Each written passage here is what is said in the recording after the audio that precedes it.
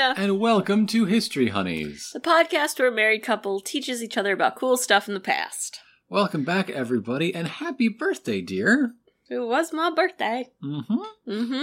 Since we last talked.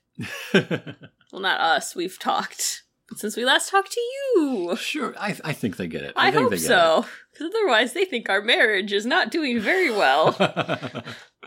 But thank you for sticking with us with our short delay, but it just is going to work out better in the long term. Yes. But enough of that. Okay. Now that we're back, we have a show to do. What's our show about? Well, I guess we're continuing a theme almost? Starting a theme? Okay, so the fifth gate at Walt Disney World is... Nope. Because you have done a show on PBS. The whole dang network. Yes. Today we're going to talk about one specific part of PBS. Okay. Reading Rainbow. I can go anywhere. Like that Reading Rainbow. Okay. Yes. With the butterflies in the sky. Mm-hmm. You can go twice as high. That's not that impressive because butterflies can't go that high. I mean, really they can. They can go a lot farther than you can by just jumping. Not as far as I can if I get a plane ticket. It needs its own mini plane. A little butterfly plane. Oh, can you imagine a little butterfly plane? A little butterfly with a little captain's hat driving the plane? Yes, I can imagine that. It'd be good. And I like it quite a bit. Yeah. Mm-hmm. Someone should write a children's book about that. But how would that children's book reach a wider audience? Well, nowadays it wouldn't. Spoilers. Let's dive in. Let's get to that. Sure. So for all of our listeners who have not experienced the joy of Reading Rainbow to know what it is, it was a half-hour educational TV show on PBS that focused on growing a love of reading. It aired across the country from June 1983 through November 2006, with a few more years of syndication after that. Now, they had, over the course of 21 seasons, 155 episodes, making it the third longest-running kids series in PBS history. Only behind, what do you think? Arthur. No. No? Arthur hasn't got there yet? No. It's been on forever. No. Take that, Arthur. Behind, Sure. It hasn't been going for 21 seasons. It's still going. It might catch up. It might catch up. But what's the right answer? Sesame Street and Mr. Rogers. Oh, no, that makes sense. Yeah, that makes sense. Yeah. This show, I know for me, probably for you, was a big part of my childhood. Oh, yeah. Everyone watched Reading Rainbow. Everyone. The only specific episode I can remember is when he did a tour backstage on the Next Generation set. Yep. That was actually before either of us were born, or the year we were born. It was done in 1988. But yes, I remember watching reruns of that one all the time. I'm sure if I were to see an episode that aired in my childhood, it would have some deep memories awakened, but I cannot recall any other specific ones. But the song, the general format, LeVar Burton's manner, and all of his catchphrases, absolutely ingrained on my soul. Yeah. Yes. It's remembering, what book do they talk about? Right. That's the hard part. And as I was writing this episode, I kept coming across ones where I was like, oh yeah, I remember this. Okay. Oh yeah. Anyways, tangent there. So Tangents here? Where's Nora? No, not the dog. So, the format of the show was, there was always a book that was featured, that was read out loud, with it filmed. And we'll talk a little bit about that later. And then there was two other segments.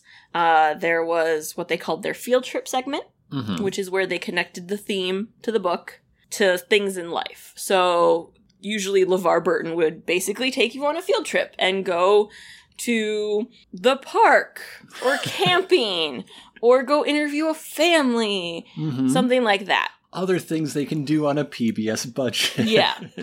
And then the show would end by kids giving book recommendations. Yeah. That was well, if you liked this, you should check out this. From your local library. So that was the format of the show. And we're going to go into more depth with that later. Okay. But just so people kind of know out there. So how did this show come into being? There were a lot of people involved in the development of it, and it took a while. One of the people was Twila Liggett. She was one of the co-creators and the executive producer. She was working at ETV in Nebraska, and they distributed programming to classrooms. But they wanted to start making their own, which was something that was presented to her. They wanted to become one of those production hubs for PBS programming. Yes. So she started brainstorming different ideas for shows, and her big focus was wanting to look at a show about reading. Not teaching a kid how to read, but about reading. Yeah, about how much fun you can have doing the thing. Yes. Now that you know how. Yeah. Here are some things. So the concept originated with her, and then Paul Schubeck of the Great Plains National Instructional Television Library. The Gipnittel. Yep. Okay. And Tony Butino of WNED TV in Buffalo. They also brought in Cecily Truitt Lancet and Larry Lancet, who were part of a media production company. They were actually also involved in the creation of the PBS show The Puzzle Place. I remember Puzzle Place. I loved The Puzzle Place. That was puppets, right? Yes. Yes. That one only lasted 3 seasons, but it was great because it was puppet kids from across the country that all hung out in the Puzzle Place. In the Puzzle Place. And they were all from really different backgrounds and very multicultural puppets. And it dealt with a lot of issues that were directed a little bit higher in age, even though they were puppets. It's when you graduate from Reading Rainbow. Yeah, it's the next thing. But yeah, so all these people were involved in the creation of Reading Rainbow. One of the big factors in creating a show on reading was a lot of the studies that were coming out at this time. Sure. Around this time, there was a survey that was done by the Book Industry Study Group that showed that young adults under 21 years of age were having a declining interest in reading. In 1978, it was about 75% said that they read books. 6 years later, it was down to 63%. Have we considered maybe books sucked in the early 80s? Maybe. They might have just been better back in the 70s. We don't know for sure. But there was this trend. There was also a trend in people starting to notice that during summer vacation, kids weren't picking up as many books anymore.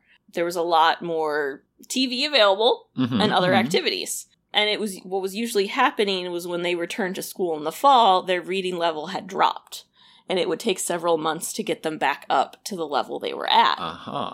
So they wanted to not only make a show about reading, but a show that would help kind of bridge that summer gap and help kids that were at the biggest risk of falling back on their skills. So it was a plan for a TV show in the summer to bridge that. Yeah.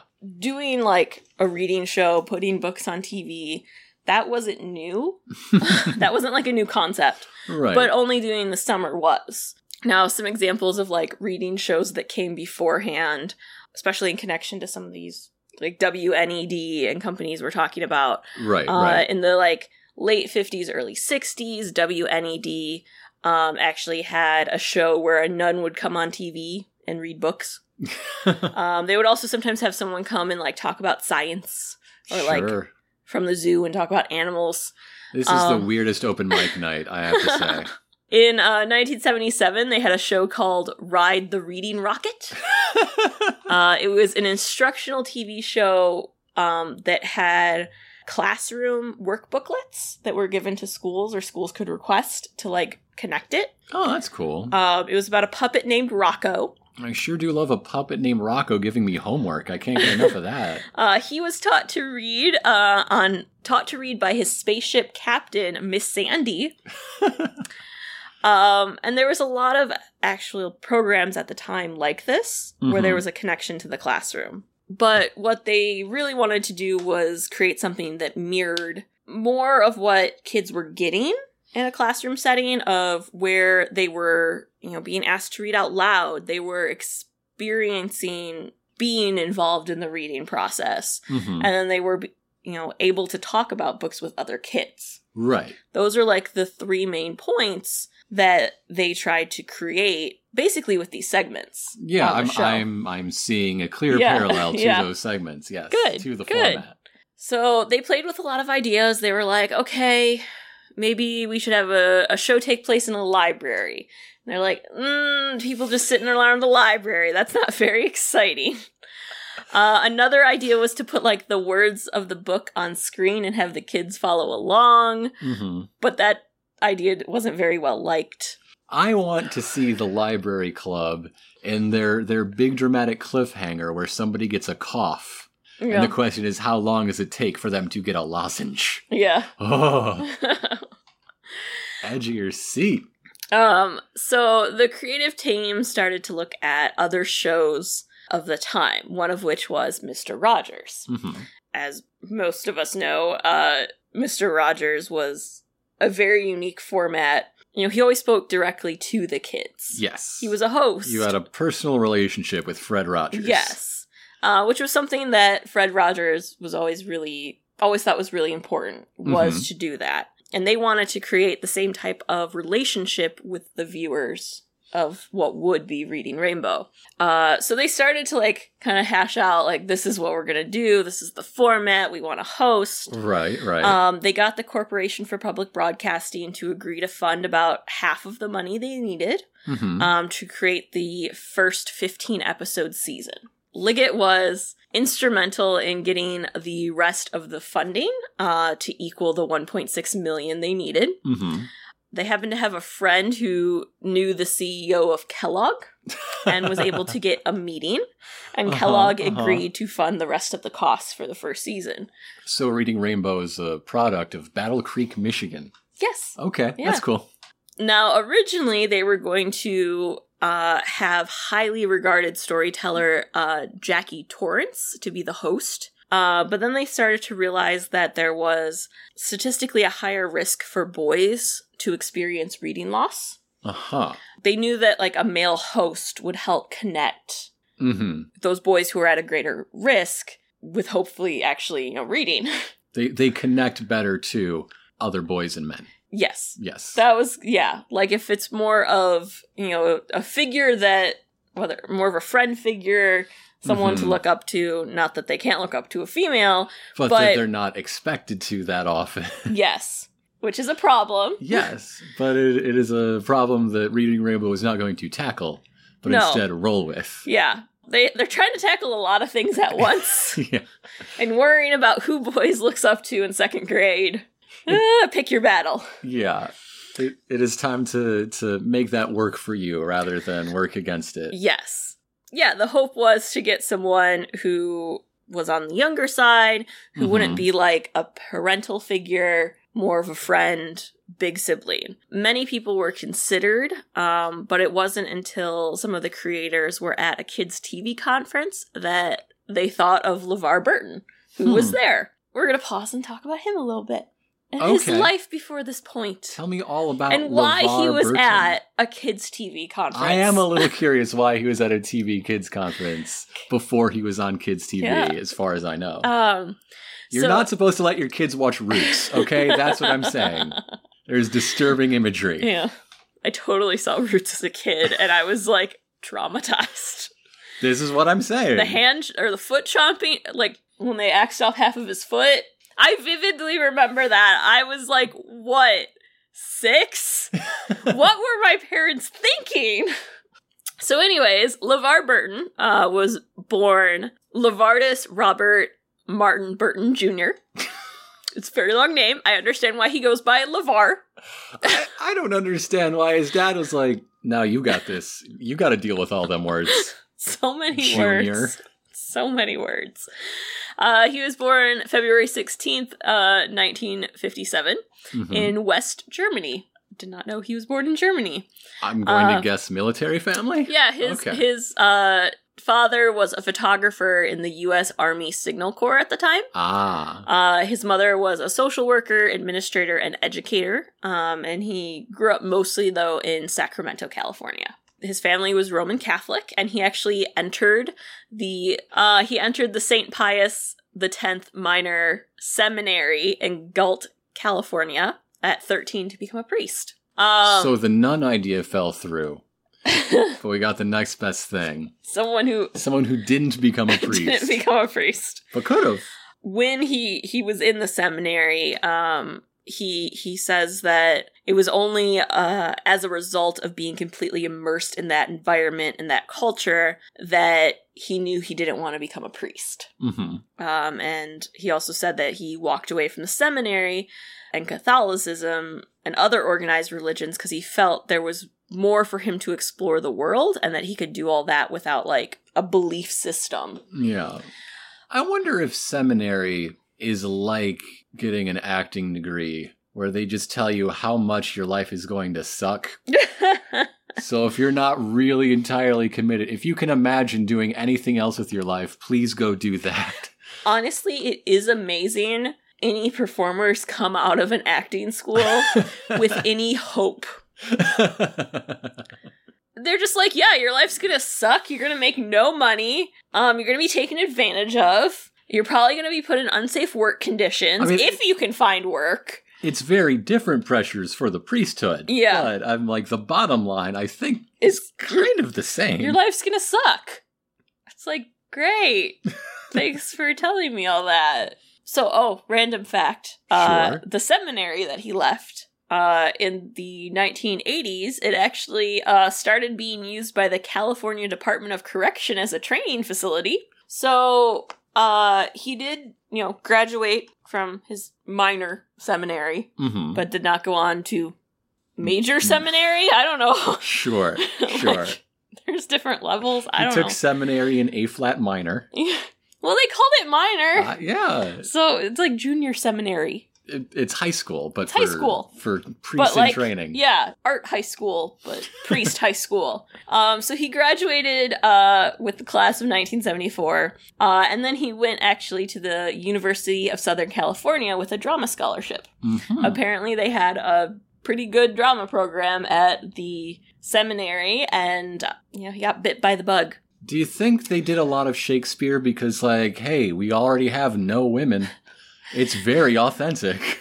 There was a thing I was reading where he said some of the plays they did, and he's like, we did all these titles because they didn't require women. Which, you know what? There's a plethora of plays to pick from that don't require women. Yeah, we went off about it in a recent Sex Archive for people who listen to both shows. Good luck finding ones that are, like, just women. So, after graduating college, pretty soon after, mm-hmm. Got his major film acting debut in the series Roots. The aforementioned Roots. Yes. It, was apparently his first audition of his professional career landed him Roots. Which is insane. That's beginner's luck right there. He was nominated for an Emmy, and mm-hmm. Only nominated? Roots is the biggest thing in the world. Apparently he didn't win. I don't know what one. Name any other TV miniseries. You can't. It's just Roots. No, there is that one on Sci-Fi I watched. Taken. You're special. I am. You're no one else special. watched that thing. I just watched it. I did find it weird. I found out that apparently they made a Roots Christmas special movie. And I was like, how jolly are we gonna get here? Well, it's not like they could merchandise much. It was just a little strange to me. It's called Roots the Gift. And it's supposed to be about the gift is freedom. Mm-hmm, but mm-hmm. when they're presenting it as a Christmas thing, I just think a lot of jolly caroling and Yeah. But I guess we should explain what Roots is. Oh, yeah, probably, because some people probably don't know. Roots was a mini-series that followed, a family's legacy through slavery and different generations trying to get out of being enslaved and then how they deal with their lives after and trying that never-ending struggle to make a better life afterwards. And LeVar played Kunta Kinte, who was sold into slavery and refused to give up his name. Yes. And he's the starting point of the family history. The patriarch of, yeah. Yeah. It was an epic thing. Yes. the Titanic of miniseries, I feel like, in that like scale of how people were interested in watching, and it was huge, and it made him an instant celebrity, basically. Yeah. Shortly after this, Burton started working with PBS on a show called Rebop. Rebop. Rebop. We have bopped, and now we must bop once more.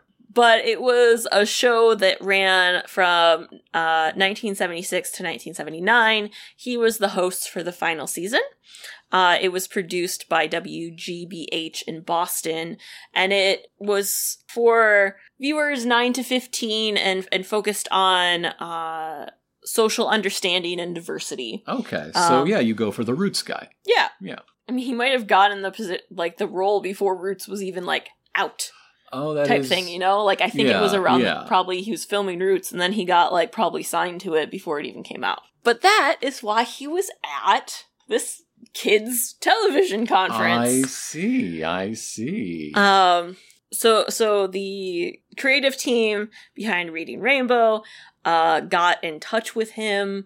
Well, they got in touch with, like, his manager or whatever, because he was actually, like, out in Africa. And she was like, oh, yeah, I'm sure he'll be interested. Let me just wait until they invent the cell phone, and we'll see if we can get in touch. Well, the lady was like, this sounds like exactly something he would love to do. Yeah. And he did. He wanted to do it. He had a very fond place for PBS shows, for shows directed, at kids, and he really liked the concept of it. This was also the first time that PBS, like, had a genuine celebrity as a host. Yeah, I mean, they turned people into celebrities. Yeah. But, like, they never really started that way, huh? No, he was like, I mean, this was the biggest name they probably had. And it was also still a pretty new thing to have a black host for a show, which is something that many people involved would later talk about how it was such a great thing because it allowed so many people to have this relationship with a host that looks like them or looks different than someone that they're normally around, and to create this positive relationship. And who just loves reading. He wants to read you some nice books that he likes. Well, and a lot of PBS shows too also always have, like, a focus on kids that are going to be at a higher risk of lower income families, more inner city, or more rural, but places where maybe they're not getting exposed to as many people, diverse populations. People that are not targeted by advertising supported media. Yes. How many years after this, like, did it take for a black family to be featured in, like, a new car ad? Yes. So this is like... That wasn't until well into our lifetimes, dear. Yeah. So, that's what I'm trying to say. Like, this was kind of groundbreaking for the time. And I think that often gets overlooked when anyone thinks about Reading Rainbow. Like, no one thinks about that. Right. Sesame Street was a rather diverse neighborhood. Yeah. But for the single central host and presenter, that's a different beast. Yeah. So we talked a little bit about the format of the show before, just kind of the basic outline. So usually the way they attacked an episode and, like, planning it was with pitchforks. No, it was to pick a book. Okay. Then once they had the story, the book they wanted to use was to figure out, what do we do with this? Where do we want to go? Yeah. What experiences do we want to connect with it? But one thing they always did when picking a book was check with the National Library Association to make sure that the title was available and in circulation. Because their big thing was, like, we can't put a book out that then kids can't find. Right. Especially, the day and age of where no Amazon. Right. No, like, it was the library or the bookstore. That was it. And for most kids, it was the library you were going to go to.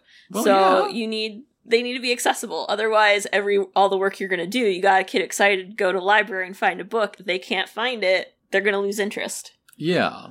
At first, when they were in production, publishing companies didn't really understand like what the show was going to be about. So they really were not into the free advertising that they had at their fingertips here. Yeah. And we're very unsure about, like, well, how are you going to feature the books? So there was a lot of negotiation that had to happen with the publishers and authors and artists behind the books. Right. For the first season, they had to use mostly unknown writers. People who are willing to take the chance. Yes. You're not going to see Goodnight Moon in the first season. And they also had to pay pretty much all of them for rights to use their books. That quickly changed once the show started airing and people started seeing, oh, this is what they're doing with it. This is how they're presenting it. And also once a lot of books started running out of print. Yeah, the idea that you might be nervous because, well, they're just doing the whole book for free, that's scary. I would get that if you don't know how kids read books that they like. You should just gotta visit our goddaughter. Yeah, I read the same book to that child around 40 times over a couple days. Yes. And every few weeks, it's a new book that she is obsessed with. Yes. Yeah. Yeah. So if you hook that kid once, they're going to go check it out of the library. They're going to go to the bookstore. Uh-huh. And especially now where everybody has a bookstore in their pocket. Yes. Not everybody, of course, but a great deal of people. Yes. So yeah, it got so crazy though that then the publishers were basically sending them every copy of any book. I am sure. And they were just getting boxes of books that they had nowhere to store. Mm-hmm, mm-hmm. So LeVar Burton was apparently very involved in the development of the scripts. They would, come up with their ideas, but then they would present the script to him so he could add personal stories from his own life to them, such as like how it felt to ride a bike for the first time, or I wouldn't know. We can go rent one. It's too late for me now. Can do it. I believe in you. That makes one of us. Well, you could learn to swim instead. Oh, pick one. Absolutely not. Live your last few months of being 30 wild. They will be my last few months. A librarian in New Jersey is actually credited with helping develop the idea of having kids do the book reviews. Oh. One of the creators apparently was at this library, and on her desk she had a file where kids left reviews of the books they read. Oh, that's so sweet. And apparently she literally said, and you don't have to take my word for it, as she shoved over this file of reviews, and this sparked exactly how they wanted to do handling book reviews, is to have the kids do it. Which I guess there was always some people unsure about, well, did the kids actually say that, or did you coach them? Were they reading from the script? They were all real kids from Buffalo for the most part for the first few seasons, and then they started branching out to other areas. But the kids were coached a little bit in how to say what they wanted to say. But the initial reviews were apparently all the kids. It was just here's your idea. Tell me what you like about this book. How can we, as an adult scriptwriter, make that flow a little smoother? Yeah. Okay, here's your words back on a cue card. Yeah, that exactly. Sort of thing? Yep. Okay. Where they took the kids' ideas and just polished it a little so viewers could understand what the kid was saying. And which makes sense, because you can't just shove a kid in front of a camera and be like, talk! There would be a lot of It's good. I like the pictures. Yeah. They just have to cut from phrase to phrase, and it looks like a YouTube vlog. Yeah. Where they just teleport 2 inches to the left every few words. Yeah. Yeah, I don't like that. No. Mentioned that they, the story would get read. And they would have the book, shown. Yes.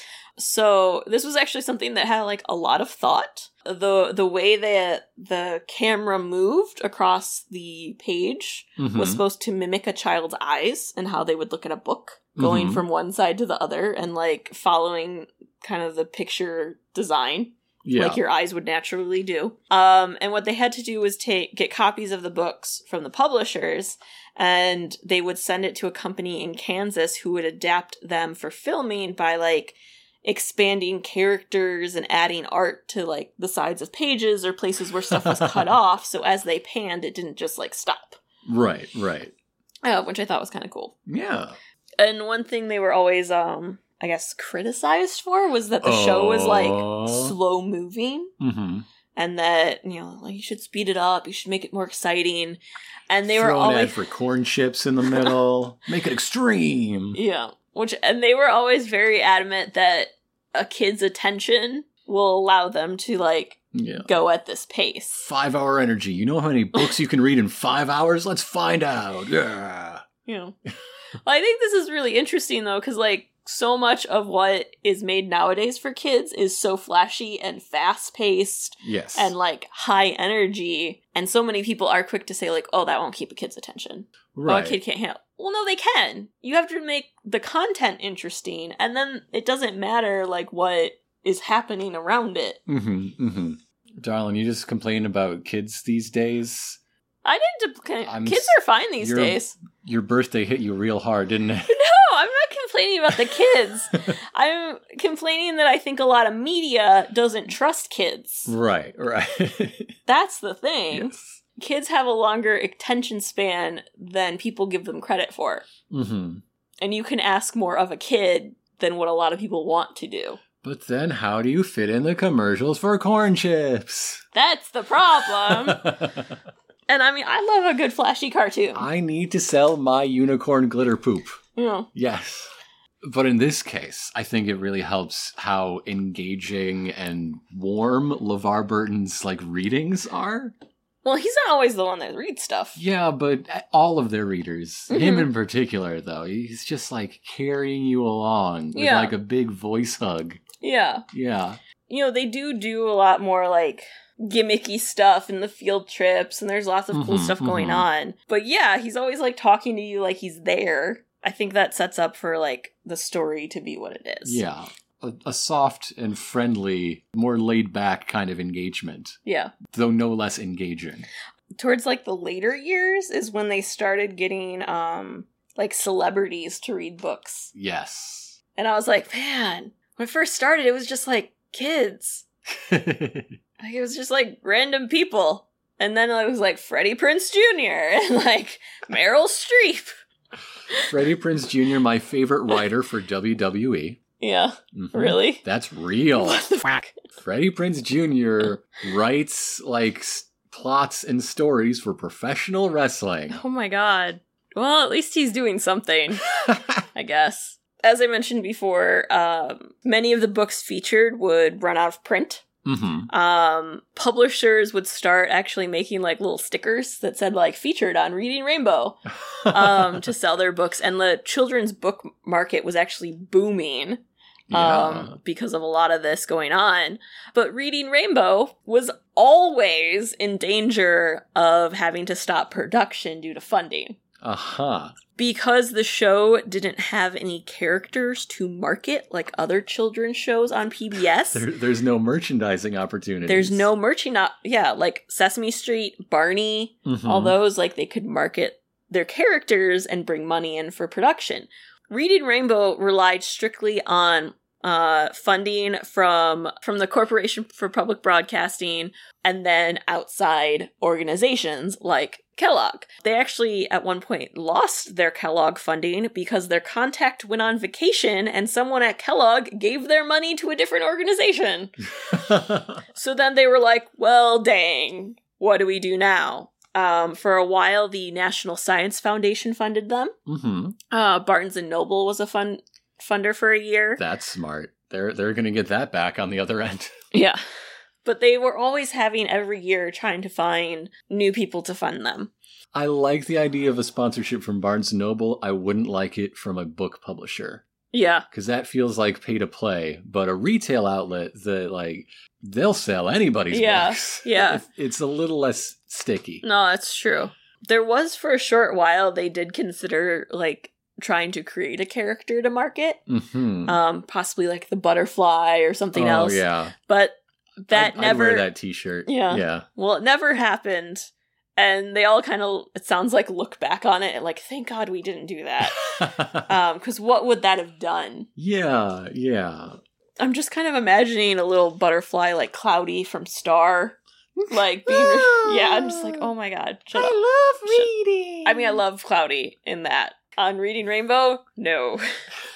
A few years in 1986, Gene Roddenberry approached LeVar Burton to play Geordi LaForge on Star Trek The Next Generation. Mm-hmm.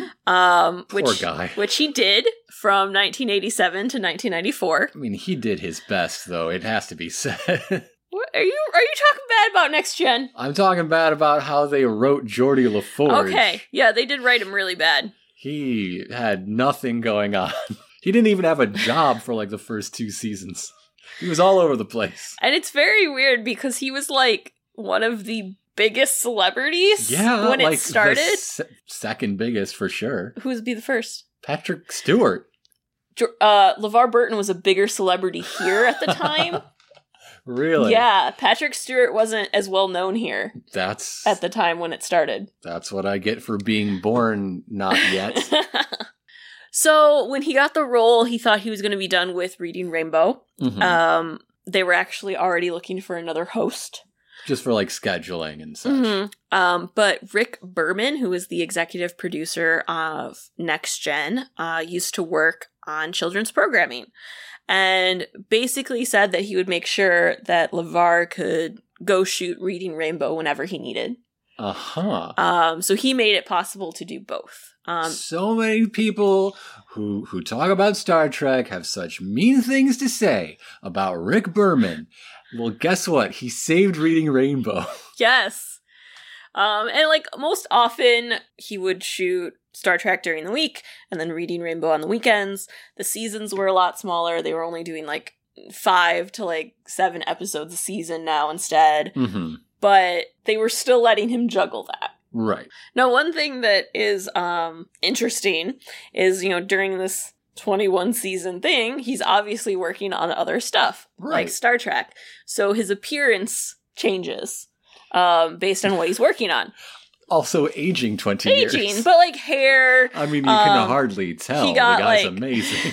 He got like an ear piercing during it. But it was like, and then he grew like a mustache. Mm-hmm. And there was always like, of course, like there is with any show, like debate on how the actor host looks. Right. Apparently they really hated his mustache. Yeah. Because it made him look like a father figure instead of that brother. Well, they cast him when he was still like 30. Yeah. Well, he got the mustache though, like within the first few seasons. Mm-hmm, mm-hmm. But Burton always expressed like, well, take me as I am. Yeah. I'm still like the same person. I'm still going to be expressing the same stuff to the kids. It's just, I look different. And I think that almost makes it all the more endearing that, like, he doesn't look static throughout all of it. Right. Like, he changes, kids change, people change. I was watching some of the clips and I was like, oh, there's your mustache, there's your earring. Oh, like, can see, like... Peekaboo. Throughout the show's, like, 21 seasons, it covered a lot of what a lot of people would consider mature topics. Right. The hardcore drug use. What? Ennui. So, cheeses that taste especially strong. No. Very mature. The first episode, which is not the pilot, because the pilot actually became the 8th episode. The first episode that aired in the run was connected to a book called Tough Times, mm-hmm. which was a story about a kid who really like wants a dog, and anytime he asks his family for anything, they talk about it being tough times. But then his father loses his job, mm-hmm. and he like experiences his parents like crying for the first time, and like all these things, and I'm just like, first episode here. Okay. We're saying later it gets more mature. I was like, we're diving in with job loss, mm-hmm. parents' emotional stress, on the edge of poverty, like all these things. Yeah. And that moment, one of the moments where you might first realize your parents are human beings. Yes. Not these strange titans of caregiving. Yeah. And, they always had episodes that were more, like, fun and uplifting and very, like, kid-centered things, but they didn't shy away from looking at the tougher subjects that kids should know about, like different family structures, kids dealing with divorce, historical things, and things that are also still going on, but stuff like immigration, homelessness, slavery. There was... There has to be a slavery episode. They cast There LeVar was multiple Burton. slavery episodes. It's like saying they never did a space travel episode. You cast LeVar Burton. That's why they have an episode where they go to the bridge of the Enterprise, which is when they do a book on Buster Bunny from Martha. Yeah, they use the book on that one is about him when he's a superhero alter ego. Oh, yeah. But they also did an episode on a book called The Wall, which was about the Vietnam Memorial Wall. That actually earned them a Peabody. There was an episode where they filmed during the birth of a family's fourth child, which was something unheard of in television, in children's television. Now that is a field trip, let me tell you. I mean, they didn't, like, show things, but they were there and straight up saying, like, this is where a baby comes from. Was the infant on the call sheet? Well, think about that, though. They had to, like, they found, like, a family that was willing to do this. Like, think about that filming, that they had to just be ready to go. Like, LeVar Burton's there. Was the family planning to induce? Because that's the only way I can imagine the filming working, like, schedule-wise. I don't know the full details there. But in season 20, there was one called Visiting Day, which focused on kids who have parents in prison. And the family structure and life that those outside of prison the rest of their family has. And dealing with this, which is like, what other children's television show is talking about that? Right. You know? But that is such a, I don't want to say such a common thing, but it's in so many, no community is untouched by that. More common all the time until we finally dismantle the carceral state. But yeah.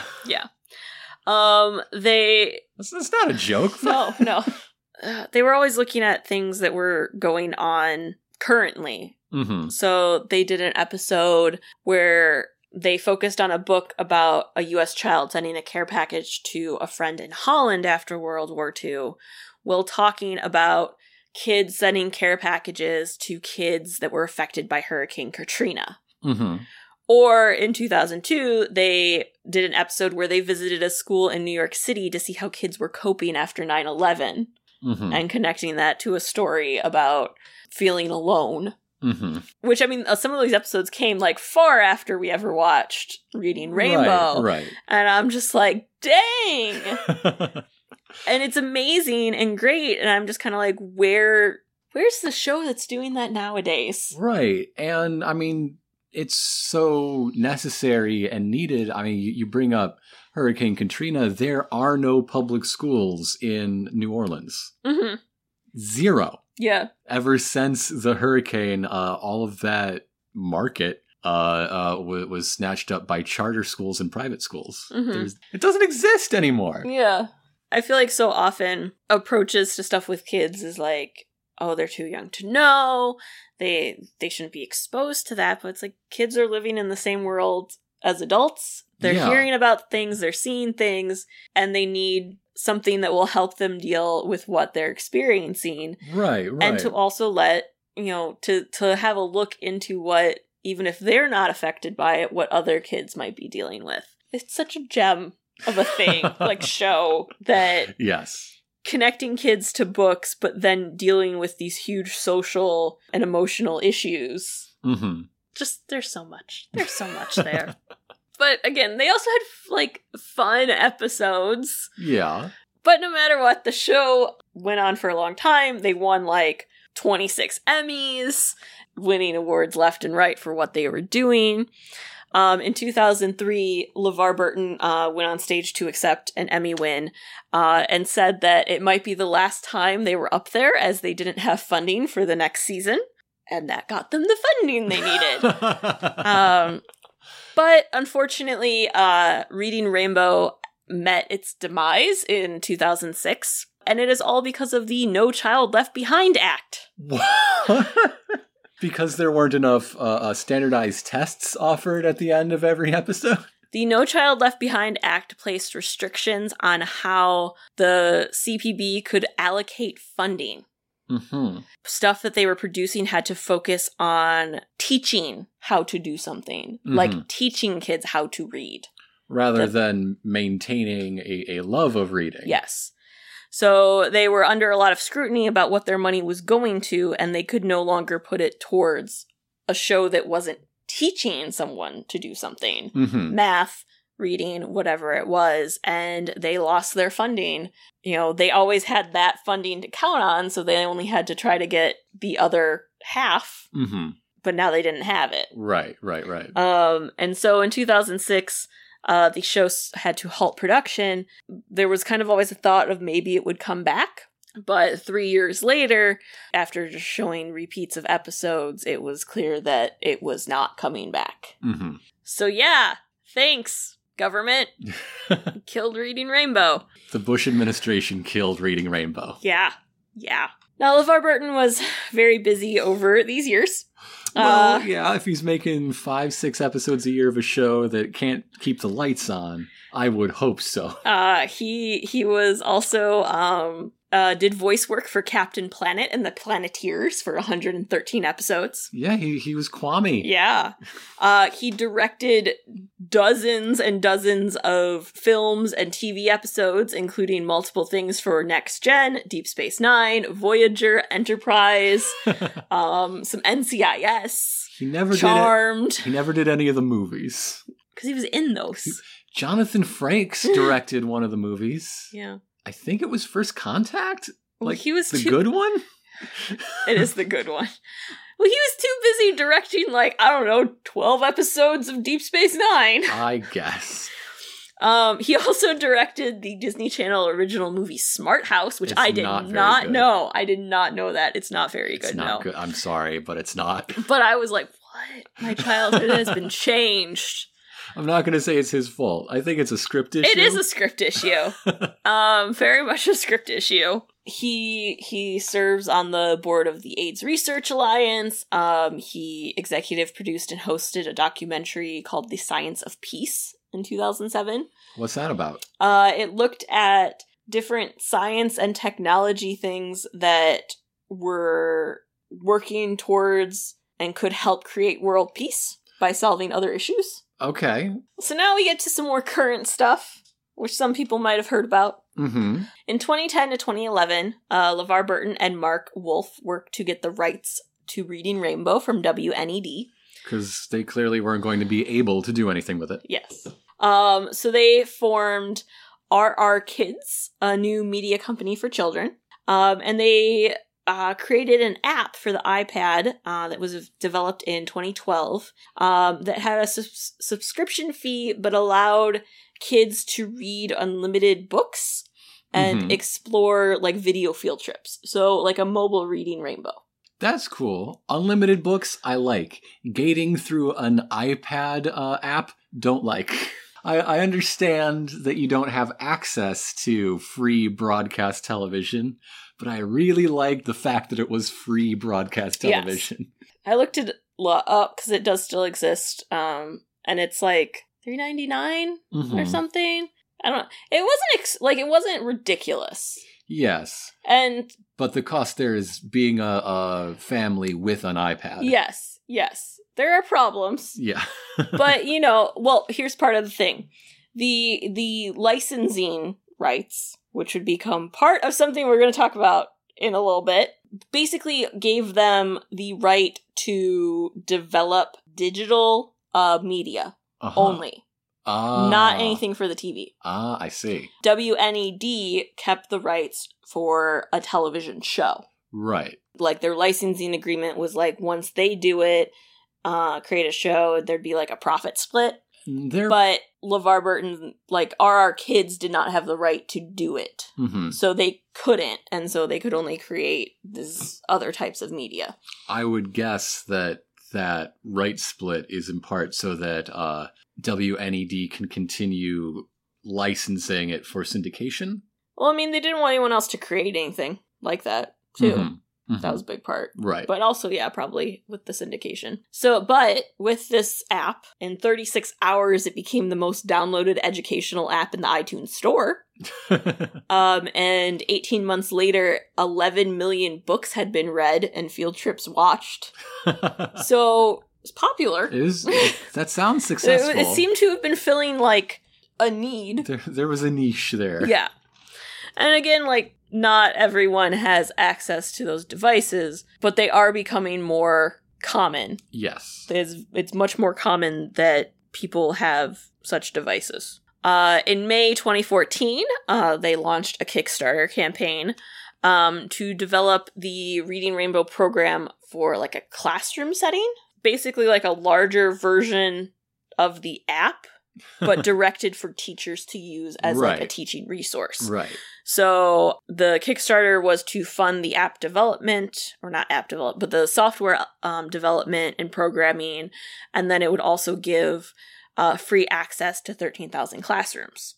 The initial goal, if you remember, because this was like big deal, of 1 million was met in 11 hours, 5 million was met by 24 hours in, and at the end, thanks to the contributions of 105,857 people, along with some other more corporate contributions, they had $6.5 million.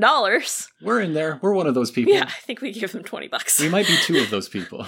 Yeah, we might have both been. I don't remember. It set the record for most backers and was the 8th highest money earning thing as of June 2015, and I'm just like, what else was higher? Pebble Watch, always that stupid smartwatch. Oh. Now the Critical Role animation thing, but that's just in the last, like, that's currently running. Oh. I don't pay attention that much to know. So in 2017, LeVar Burton launched a podcast called LeVar Burton Reads, where he reads a short story each episode, and this is focused for adults. Mm-hmm. And currently there are about 40 episodes. This is the only podcast that I will let people listen to more than ours. Yeah. Without any twangs of jealousy. Yeah. In August 2017 is where things get a little nuts. In August 2017, WNED filed a wide-ranging lawsuit against Burton and RR Kids. They claimed that the licensing agreement was breached, since RR Kids was only supposed to take over digital development, and NED was supposed to be in charge of the show. The Kickstarter violated that because of this, like, teacher program. Okay. Wasn't just be, like, it was digital, but I guess they felt it was too close to reviving the show. Right. And they also claimed that LeVar Burton was in secret negotiations with Netflix. Ah. I haven't heard anything about whether that was actually a thing. They wanted RR Kids to hand over administrative access to the website and social media accounts. And they also wanted to bar LeVar Burton from saying, "But you don't have to take my word for it," on his podcast. Uh-huh. They said that he was falsely representing himself as the representative of the brand. If any one person in the world is the representative of the Reading Rainbow brand. Yes. Like, that charge only makes sense to me as a not lawyer person. Yeah. If you're saying that there is no such thing. Yeah. Not that it is not LeVar Burton. He was the face of it for 21 years. In that case, you should be saying he can't use his face. Yeah. His face, writing the scripts, developing the format, doing fundraising on the stage at the Emmys. Yeah, I mean, he didn't create the show. He influenced the scripts. For sure. But, I mean, yeah, like, he was as much involved, though, as, like, you have one host for 21 seasons. You can't, like, try to draw, like, a line of, like, you're representing us and you shouldn't be. He's always going to be representing you. Yeah. In October of 2017, they settled. There was a settlement, which the full outcome is not released. So I can't say exactly what happened. Which is pretty normal for settlements. LeVar Burton credits a lot of fan outpour of support of the fact that of what we're talking about, where, like, he was pivotal in this show having, being as successful as it was. Yes. There was a lot of backlash about what was going on here. From what I do know, Our Kids is no longer licensed to the Reading Rainbow brand. And it really just doesn't exist anymore as it was. There's now LeVar Burton Kids, the Skybrary, that's what they called like the teacher thing that was under development, and the app that he created for personal use are still going. A Skybrary, like a library that lives in the cloud. Yeah. I see. Yeah. I get it. So those things still exist. Some of the naming has changed on it and connects it to him instead of Reading Rainbow. But the Skybrary still has the same format that they promised, where it was book resources and like the video field trips that he stars in. And he is now legally allowed to say the phrase, but you don't have to take my word on it. He can say that as much as he wants. And so can I. This is America. I mean, I have personal opinions on it, but I don't know things like as an attorney, like the, business side of it is probably very different.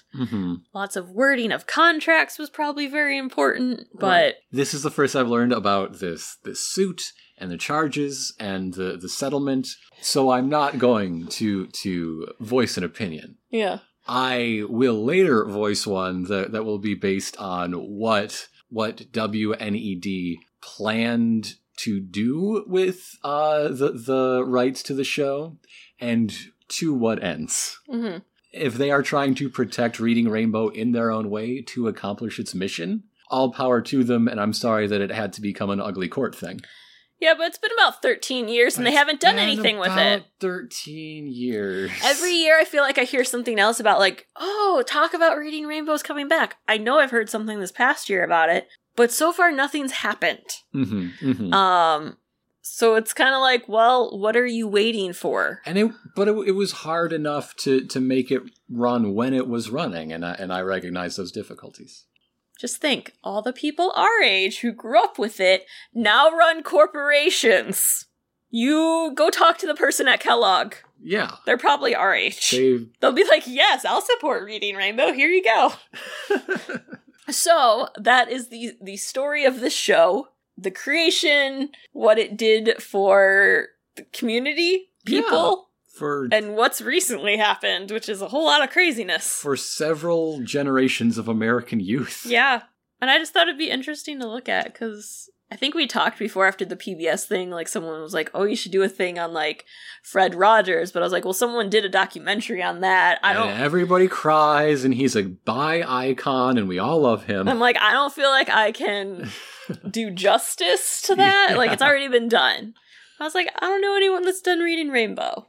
So let's visit that. Yeah. So, darling, what did you learn other than lawsuit? I learned more about the shape of LeVar Burton's career.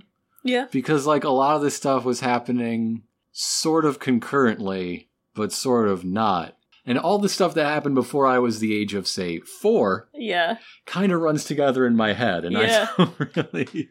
Yeah. Well, I think it's so easy to think of, like, someone's career. You think, okay, they did this, and then they did this, and they did this. But when someone's doing something for 20 years, and then something else for, like, 10, and then you start to put it into perspective, and you're like, wow, that's crazy. How are you in all these places at once? And to think, like, okay, he's doing Star Trek, Reading Rainbow, and Captain Planet all at the same time. We're also directing some of Star Trek at the same time. Why not? And then all the other things he was in.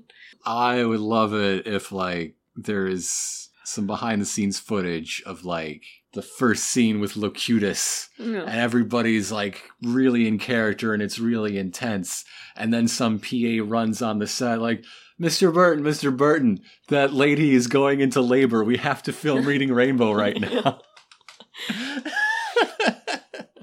I read something, too, that I thought was interesting. It was like a quote from an interview with him, almost joking, like, I was in the seminary, and I was going to become a priest. And then, like, through reading Rainbow, it became this other type of, like, connection to, like, people's souls and, like, helping, it is a ministry of a sort. Yeah, and and he wasn't talking about it in a religious way or anything, but more about, like, kind of, like, the human spirit and, like, need to learn and just to, like, help kids become who they are. And that was, like, the way he was talking about it. But, like, you know, I found this other calling in this, which I thought was interesting and, like, He could have left at any time to go do other acting, but he was obviously very invested, and is still very invested in what the concept of Reading Rainbow can do.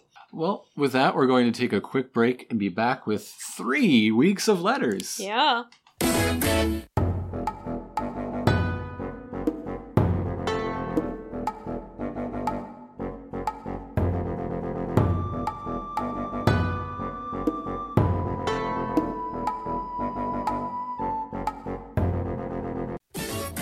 Welcome back, everybody. Hello.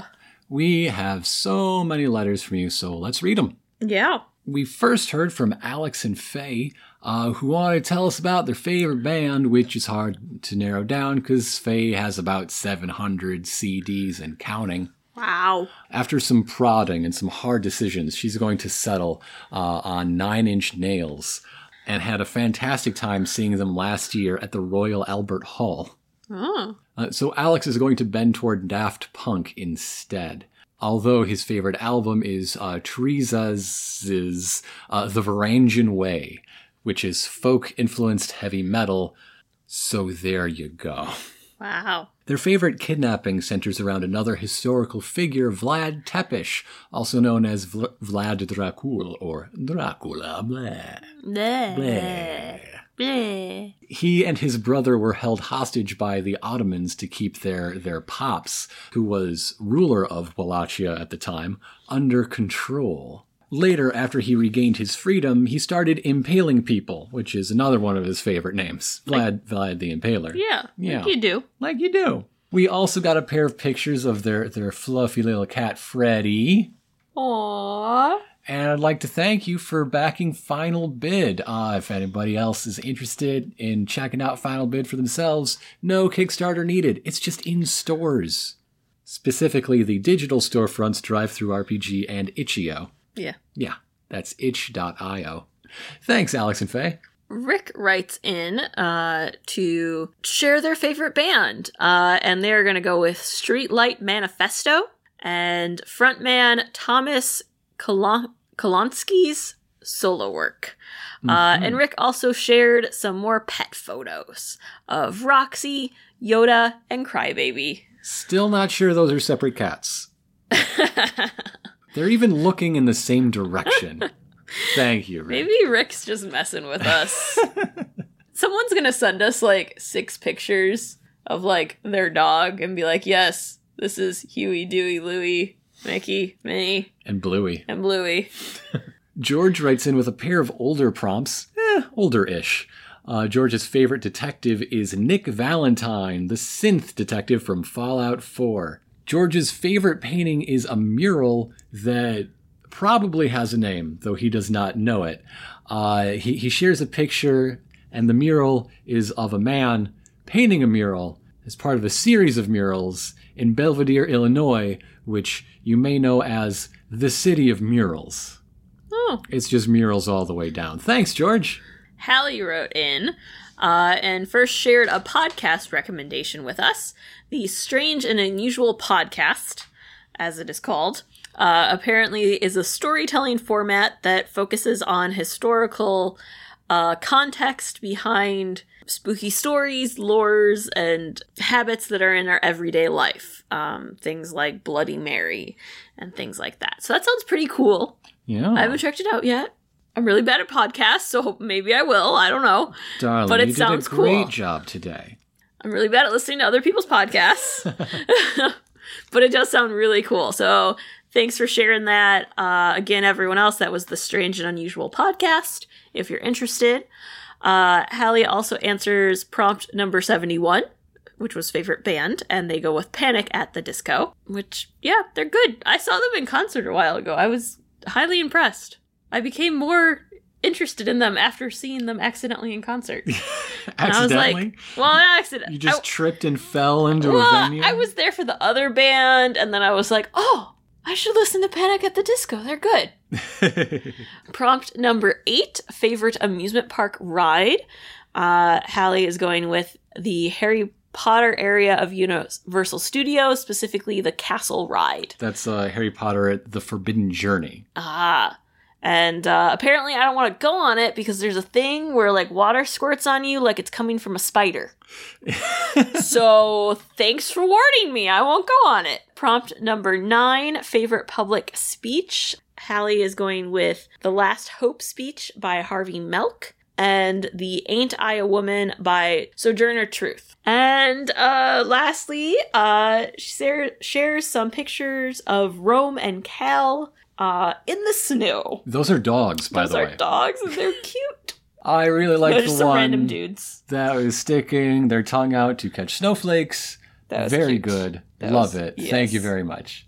Joe writes in, and they're actually from Olympia, but still did not know that much about the Riot Girl scene we mentioned in our last episode. It happens. I suppose there may not be a lot of plaques around town commemorating these things. Maybe not. But they send us yet another cool wolf fact. The whole like social organization of wolves, you know, your alphas and your betas and whatnot, was based on flawed research that even the researcher has recanted because it does not reflect wolves in the wild at all, and certainly not any other creatures like, say, human beings. In fact, groups of wolves in the wild are led by the breeding pair, a leading male and a leading female, and the female is often the more aggressive of the two. So if you want to use that to shape your idea on how to meet women in bars, you're still stupid, but at least you're less stupid as far as wolves go? Sure. Joe also sends some Latin, which I don't read, so I'm not going to read it out loud.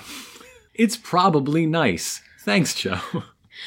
Jeff shares his favorite extinct animal, which is the woolly mammoth. As a kid, he got to go on a field trip to see a skeleton that was found of it very near where he lived. Aww.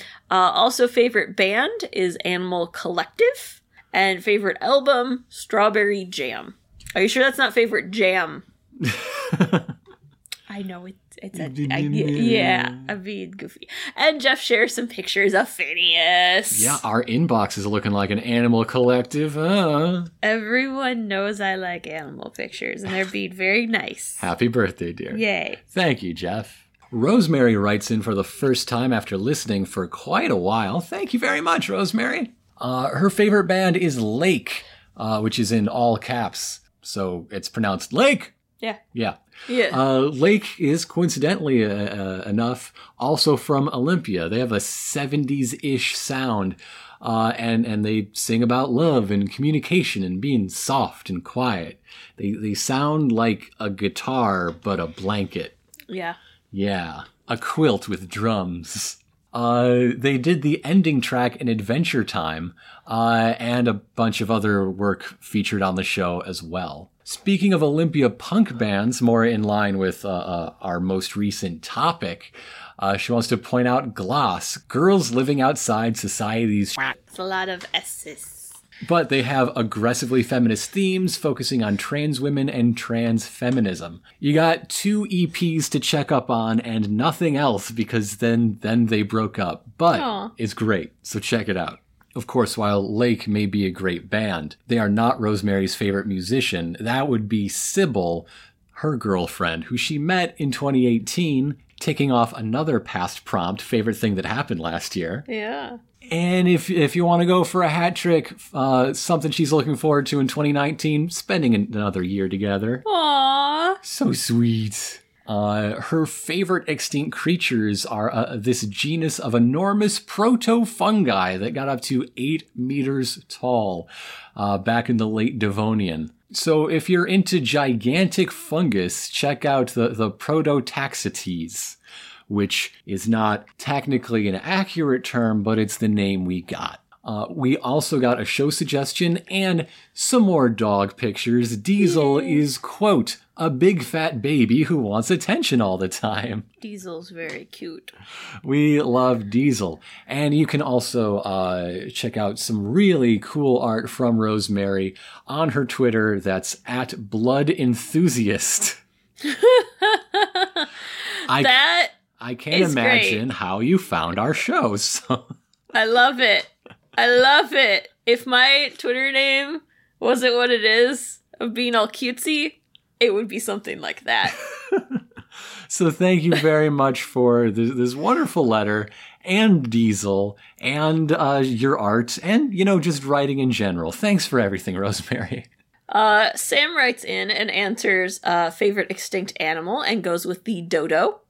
Popular choice. Yes. Sam also talks about the fact, though, that even if humans hadn't killed them all, they probably wouldn't have lasted very long either, though, because they were pretty easy prey to human pets and farm animals. That still counts as humans, if you ask me. Who put the pets there? Yeah.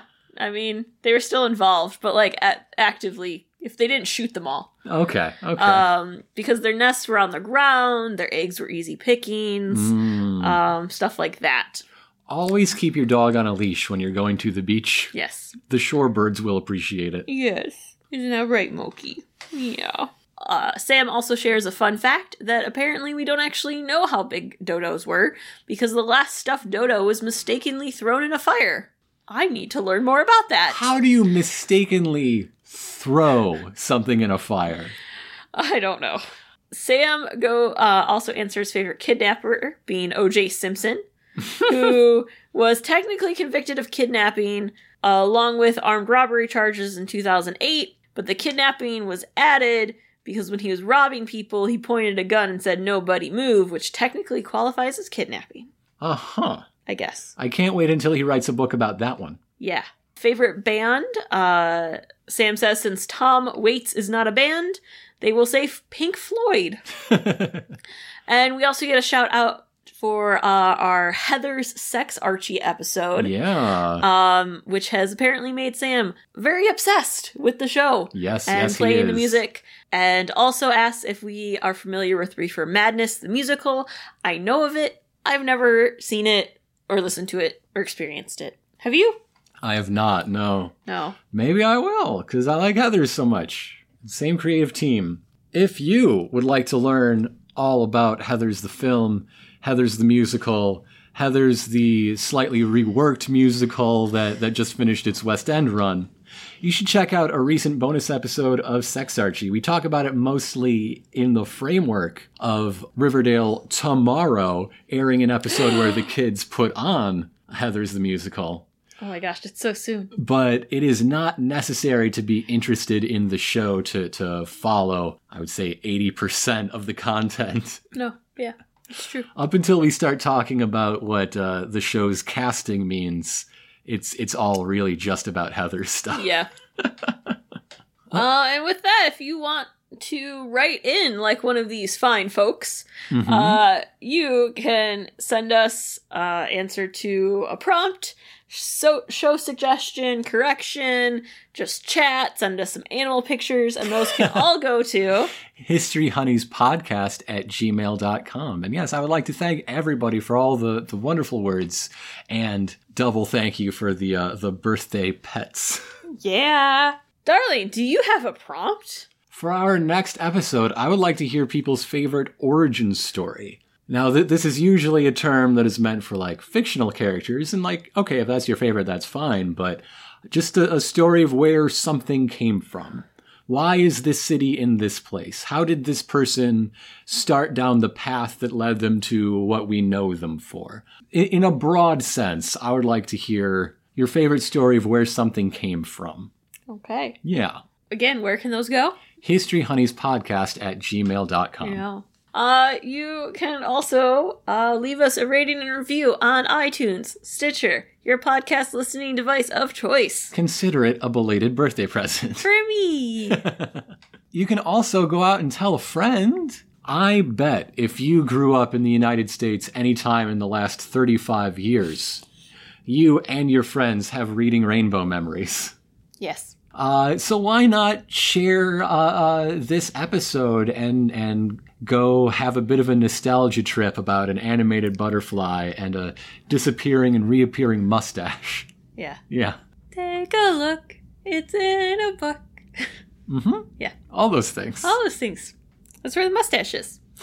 It's in a book. It's going to get down into the spine and you're going to blow, but it's never all going to come out. No, it's just going to be there. That's gross. Why are you gross? Why are you gross? You heard it here first. LeVar Burton's mustache is in a book somewhere. And like library circulation, it could be in every book by now. Yeah. Yeah. You know those random hairs you find in books? Those are the hairs of Caesar. We need to stop before I say more dumb stuff. Okay. So that I'm Grant. I'm Elena. And history's better with your honey.